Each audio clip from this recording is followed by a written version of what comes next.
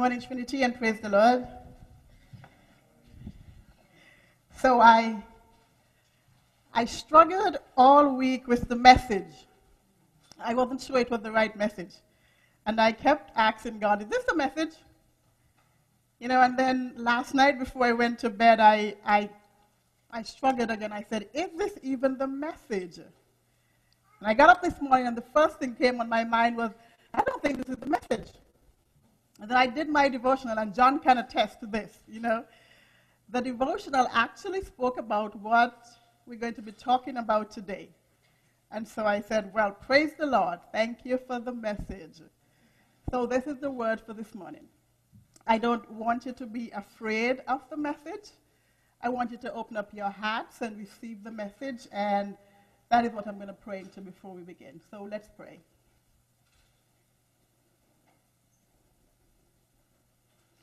Lord, thank you that you are such a merciful God. And we, your people, Lord, come before you this morning in all humility, with total dependence upon you, to hear a word from you.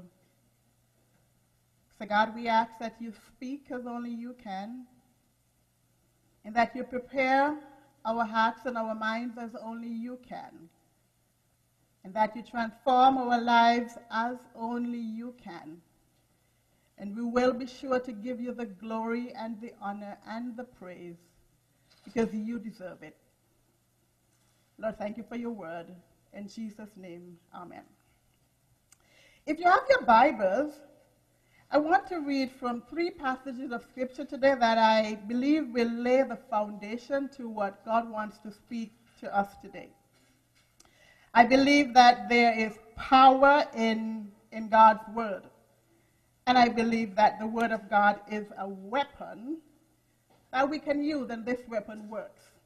So our first Bible passage comes from the Old Testament, and we are in the book of Psalms chapter 51. Psalms 51. This is the Psalm of King David.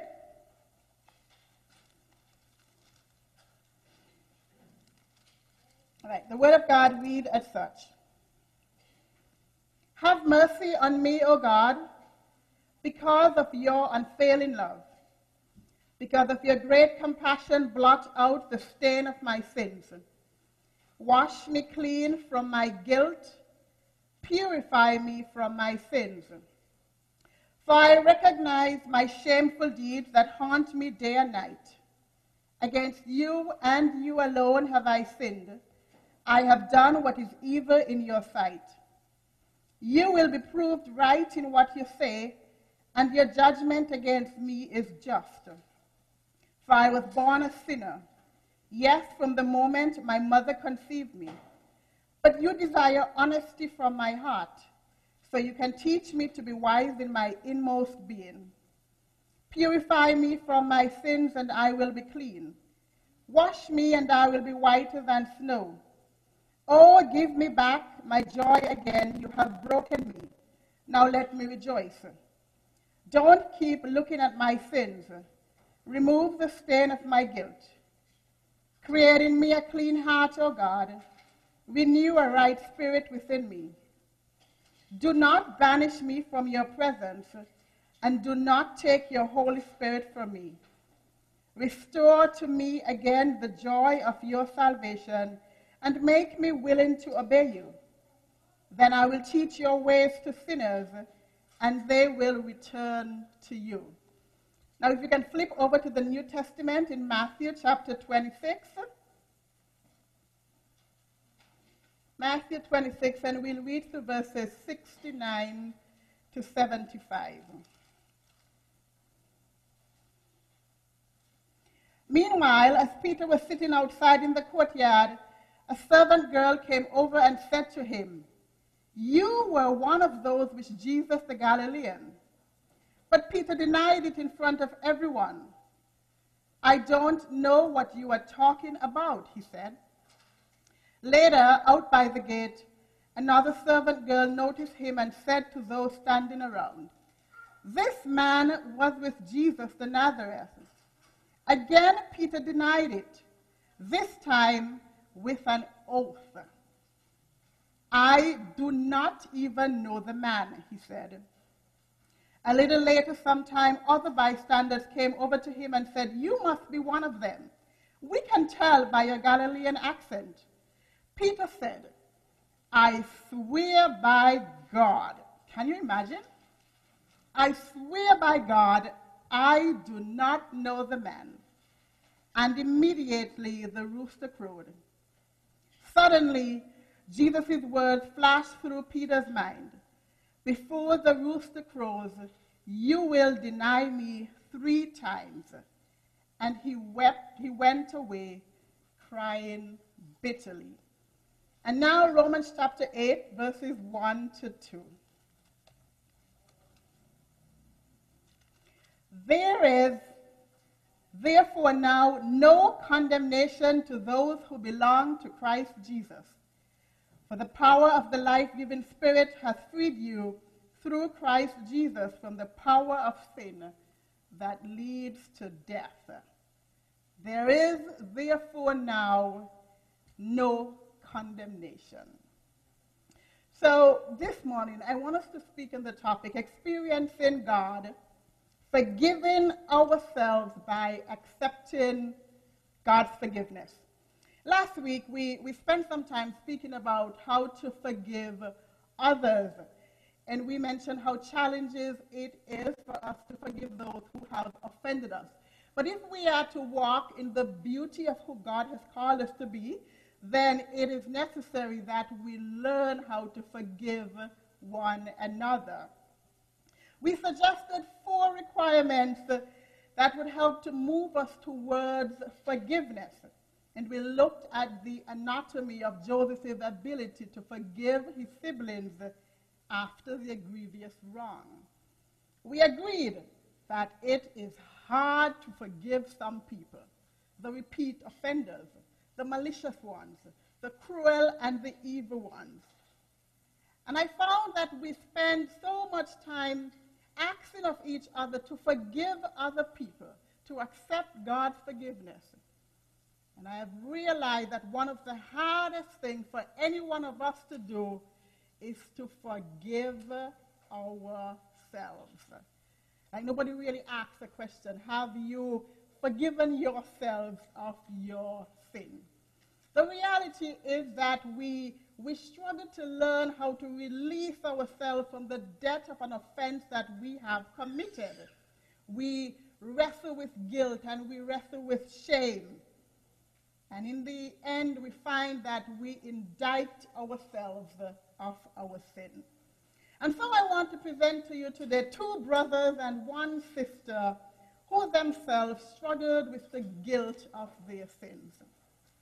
First up, we have Peter. Peter, the disciple of Jesus. Peter, who was one of the 12. Peter, who walked on water. Peter, who was close to Jesus. He was one of the 3. Peter, who was that powerful preacher at Pentecost. Peter, who was the original leader of the church. And yet, as he stood between that time before he would become who God had called him to be, he made a grievous mistake of denying Jesus, cursing in the process, and making an oath that he did not know who Christ was. And we find him in Scripture weeping bitterly because he's struggling to live with his mistake. And then we have King David. David is my boy. David is one of those characters whom I love dearly. He was that shepherd boy who was favored by God. David, God said, was a man after my own heart. David was the most powerful and renowned king of Israel. He was a giant slayer. He was a worshiper. He was the psalmist. He penned the word, "The Lord is my shepherd." And we found David in Scripture committing adultery. And with one of the greatest cover-ups ever known, he had Bathsheba, Uriah. He had him killed. And so blinded was he by his sin that God had to send a prophet to awaken David's eyes to a sin that he had committed. And in our Psalms today, Psalm 51, we find him pouring out his heart to God, struggling with a sin that he had committed.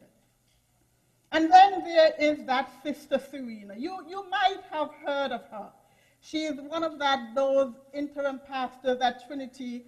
You know, that young lady who loves the Lord. She loves God's word. She loves preaching and teaching God's word. And we find her at one point in her life wrestling with the sin that she had committed, struggling with guilt and shame so much that one time she almost gave up on God's call on her life.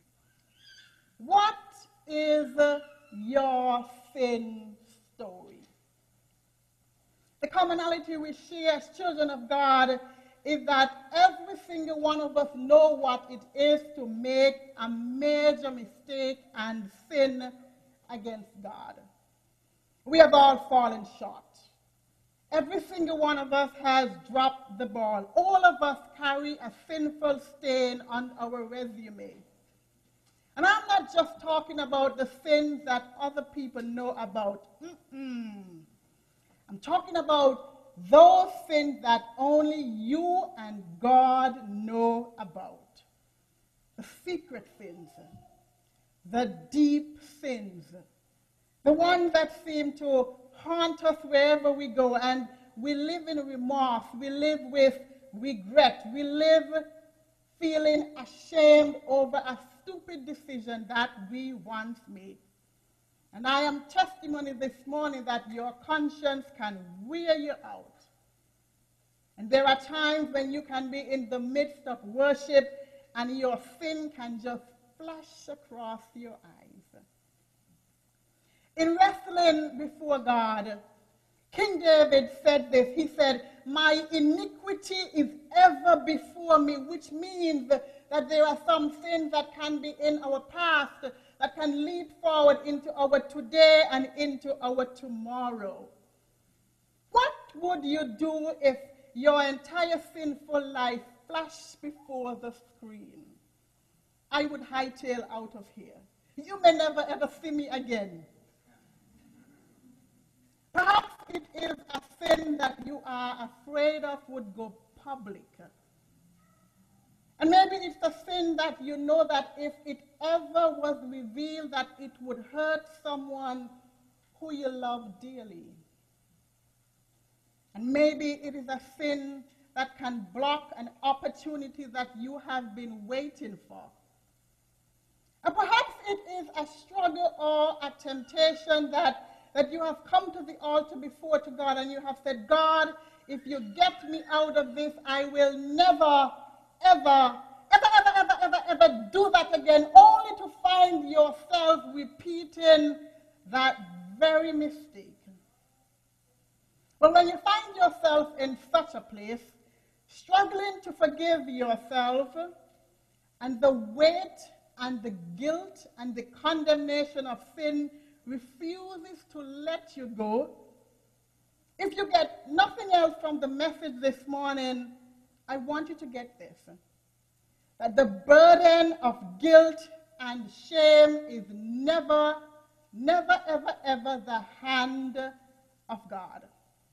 That guilt that holds us back, that shame that incarcerates us, that humiliation that seems to paralyze us from moving into who God has called us to be, I want to bless you and I want to bless myself with the assurance of Scripture that the weight and burden of sin is never the will of our merciful God.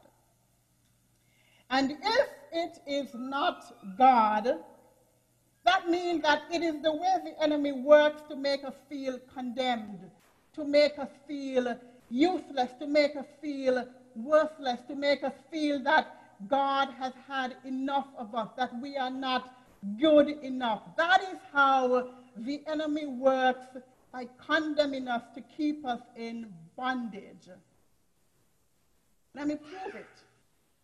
In Luke chapter 22, verses 31 to 34, Jesus is speaking to Peter. Peter is making his acclamation that he will always be with Jesus, that he is Jesus' ride or die. And Jesus looked at Peter and he said, Simon, Simon, Satan has asked to sift you as wheat. That is what Satan is about. He will sift you and I as wheat. But I have prayed for you, Peter, Jesus said. I have prayed that your faith will not fail. And then he goes on to say a very interesting statement. He says, when you turn back, suggesting that Peter will turn away from God, suggesting that you and I will turn away from God and do the wrong thing.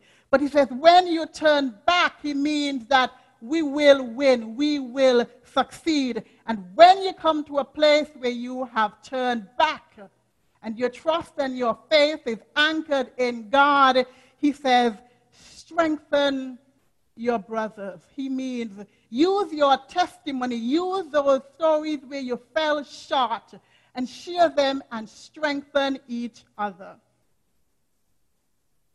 Peter denied Jesus, even using curse words. It is hard to imagine. But if we look at our own lives, we can agree that it is not that hard to imagine.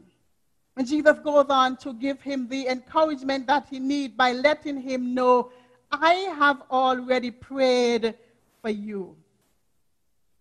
This is what it means to share our testimony, to give encouragement to each other, to show others that our mistakes are never a surprise to God. God knew we would mess up. God knows we're going to drop the ball. God knows that we are not perfect. God knows that we will not do the right thing. But we have been prayed for. God has already provided a way out. He has already provided our restoration and our reconciliation through the blood of Jesus Christ. And he has cast our sins into a sea of forgetfulness. And if you like to go fishing, do not go fishing for your sins. So when we have sinned, it follows then that there are two roads that we can take. One road is paved by Satan, and it is filled with guilt. It is filled with shame. It is filled with condemnation. And the other road is paved by God. It is paved with conviction. It is paved with a grace that leads to repentance. And it is paved with restoration and reconciliation. Condemnation is not a road that God has paved for any one of us. And that is why the Bible says that there is therefore now no condemnation to them who are in Christ Jesus. It is a verse that we ought to learn, and that is a hallelujah, glory be to God, praise right there. Because there are many people who need to hear that word.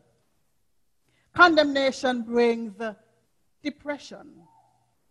Condemnation brings headaches. Condemnation brings sickness. Condemnation brings death. And sometimes we are so bound with other illness, and it is because we are not free, because we have not forgiven ourselves.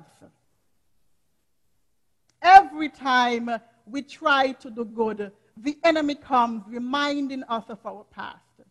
Every time we try to be productive, here comes Satan with a memory.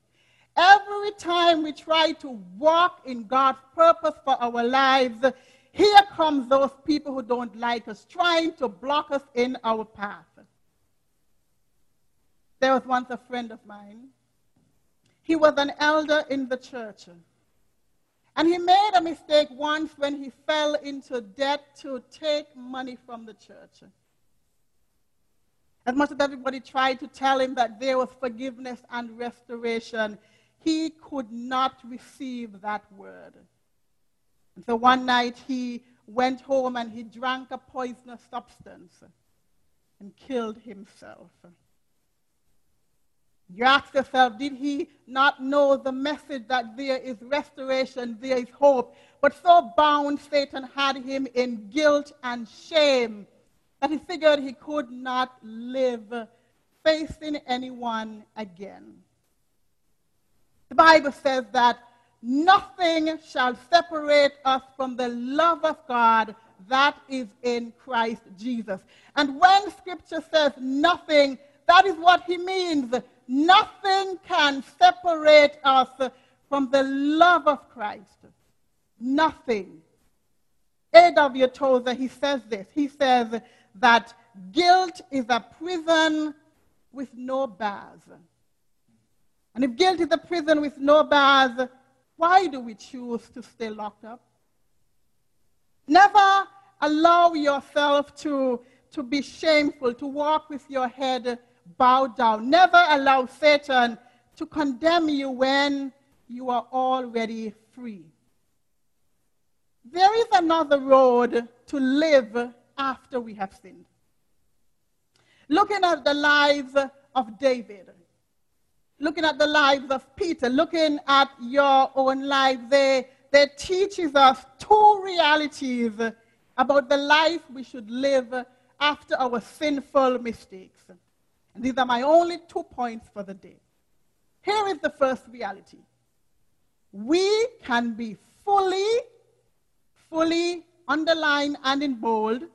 We can be fully forgiven by our Heavenly Father. In Psalms chapter 51, verse 3, David says, Lord, I acknowledge my transgressions. Lord, I know I have done wrong. Lord, I know that I have failed you. Lord, I know that I have disappointed you. Lord, I know that what I did was not pleasing to you. And in verse 4, he goes on to say, against you and you alone have I sinned. And I thought it was weird because he sinned against Bathsheba, and he certainly sinned against Uriah. And yet he says in Scripture that against you and you alone have I sinned. And the truth is that while our sin can affect and it can hurt others, sin is always against God. If you ever look at the definition of sin, it is always against God. God is always involved. God is always offended. God is always the one we wrong when we sin. And so God, as the one who is offended, has to release us, the offenders, from the offense. And that is what we need to get, that we need to know, we need to believe, and we need to receive this release from God through forgiveness. Even if two adults, or even if you were to do wrong all by yourself and no one gets hurt, you have wronged God.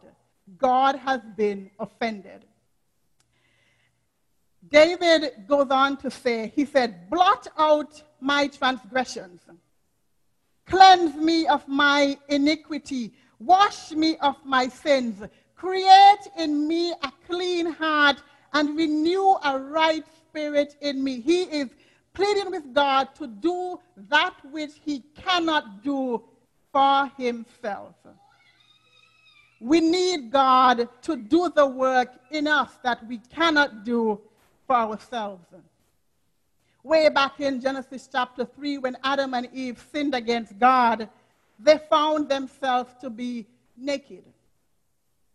And when God met them and he asked them, why are you hiding? And they said, we were naked and so we hid because we were afraid. Walking in fear and shame.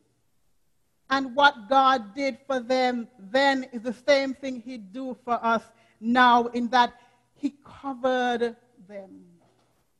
And God forgives. God covers. God restores. And no matter what we have done, we can be forgiven. We have been forgiven. And now this is what you may say. I know I have said this.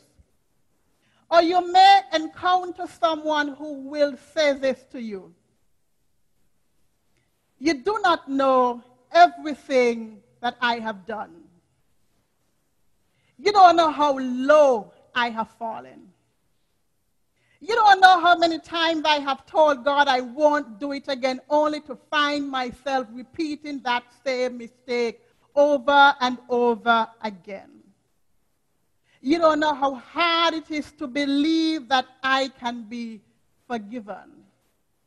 You don't know that I don't deserve to be forgiven. You don't know that I am struggling with what I have done. You don't know how ashamed I am of what I have done. But that is true. I don't know what you have done. And you do not know what I have done. But this I know, that one Friday on a hill called Calvary, Jesus sacrificed his life and paid the debt for you and for me. And we are restored. We are forgiven. And everything that we have done and everything that we will do has been paid for by his death. And he died so that we can be forgiven. He died so that we can be restored, and that is what I know.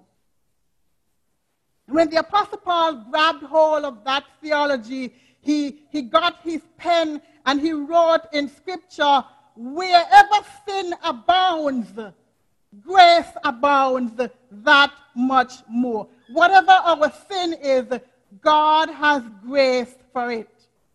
That we cannot out-sin God's grace. Guilt is a feeling, for sure. But forgiveness is a fact. And we have enough Scripture to back that up. 1 John 1 verse 9 says, God is faithful. And if we confess our sins, he is faithful and just to forgive us of all of our unrighteousness. Romans 5:18 says, while we were yet sinners, Christ died for us. And John 8:36 says, whom the Son set free is free indeed. Do you know that we have authority to use Scripture to loose ourselves from all guilt and shame?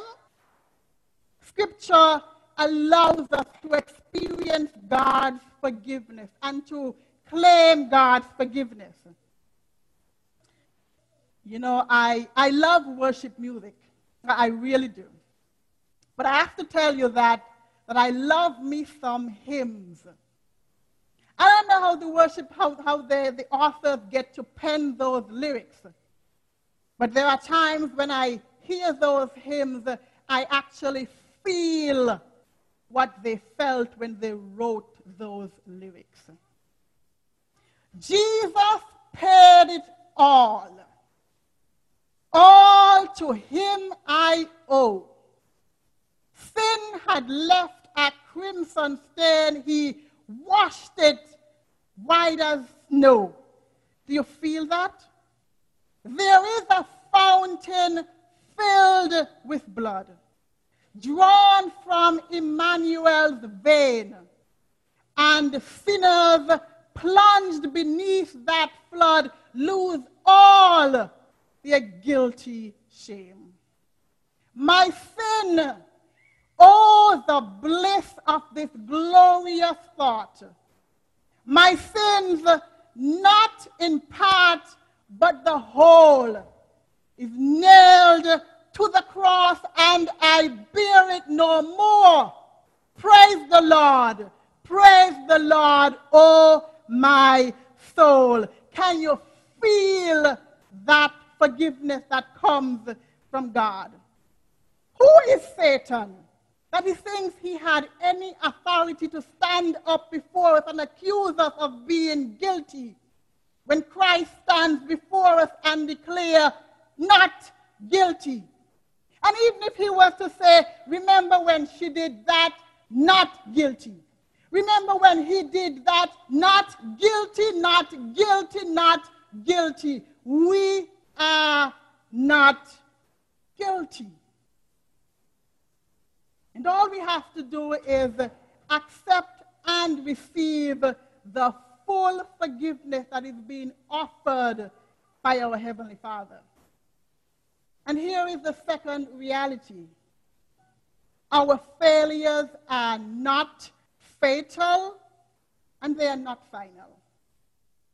This is important because the devil will have us believe that God is finished with us, that God's call on our life has been canceled. It makes no sense for me to be standing here.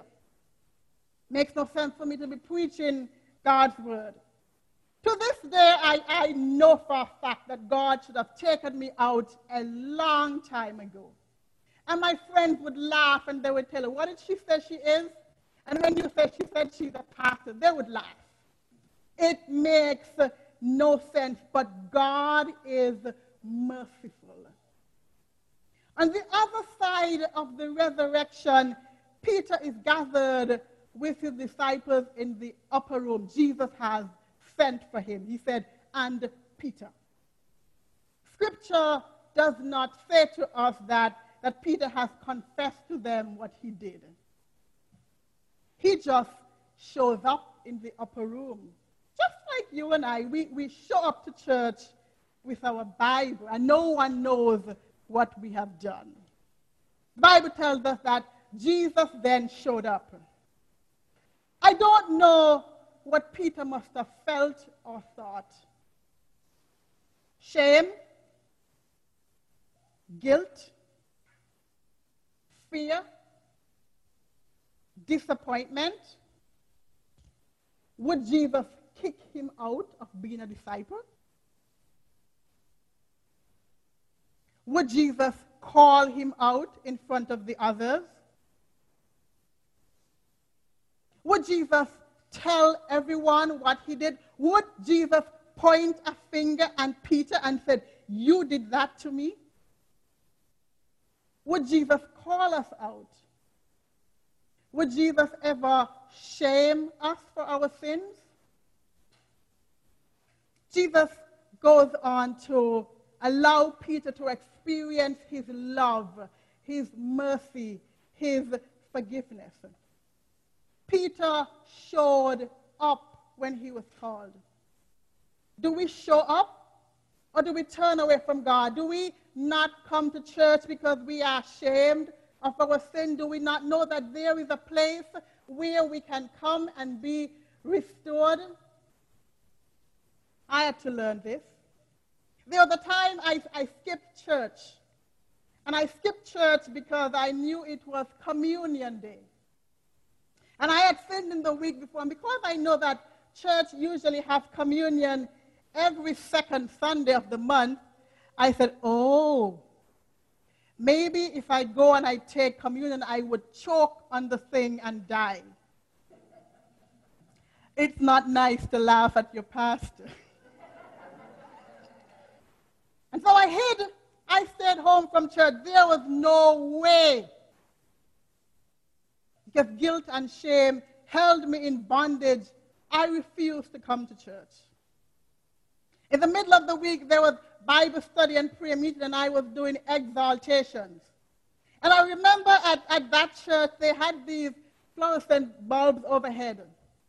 And every time I stood there, it would always be so hot. And I said, man, this must be almost how hell feels like. Maybe I should not go to Bible study because I might get struck down on the altar.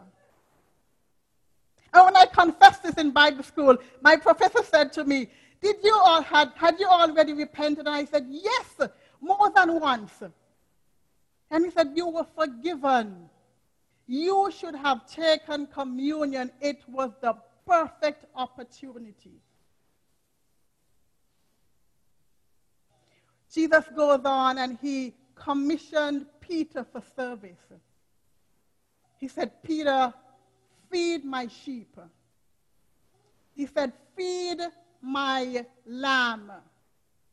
He said, feed my sheep. And the beauty of it is that Peter was never identified by his sin. We are the one who remembers their sins.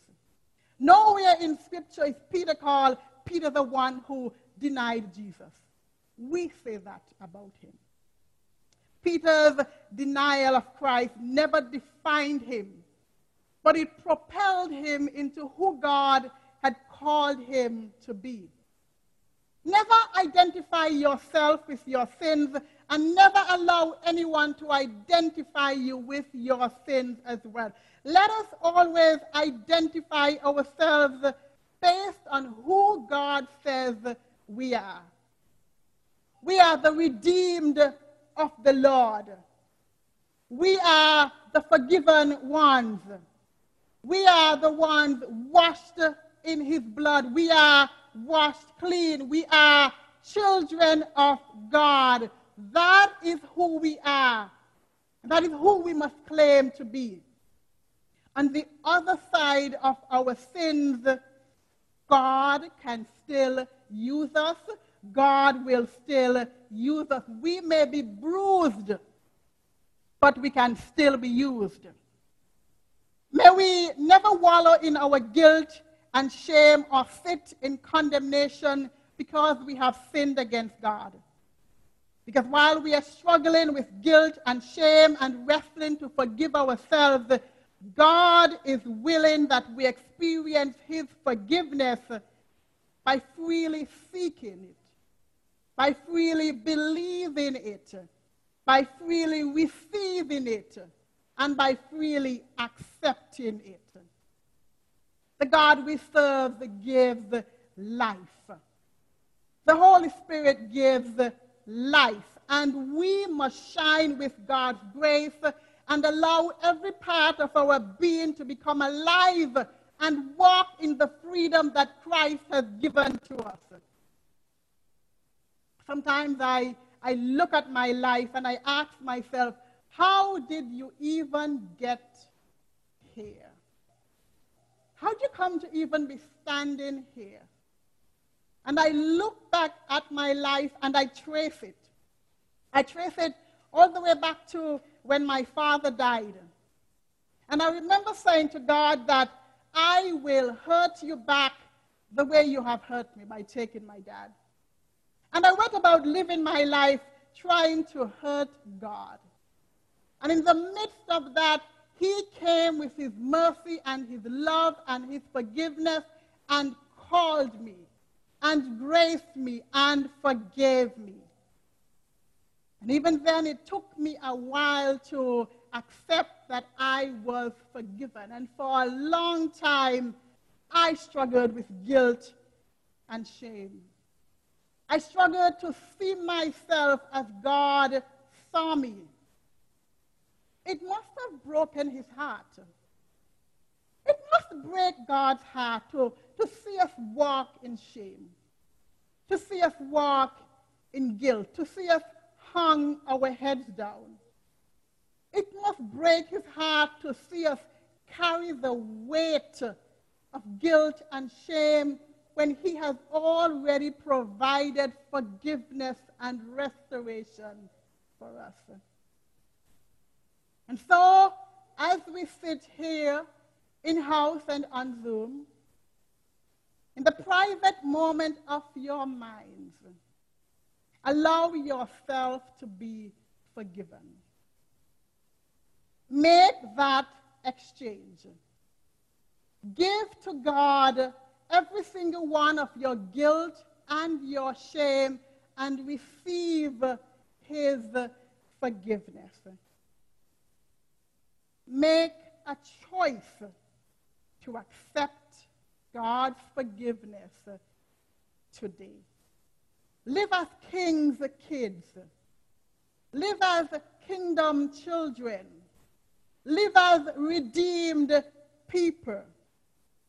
Be strong in God and always remember, there is therefore now no condemnation to those who are in Christ Jesus. May God bless each and every one of us as we journey towards that day. Amen.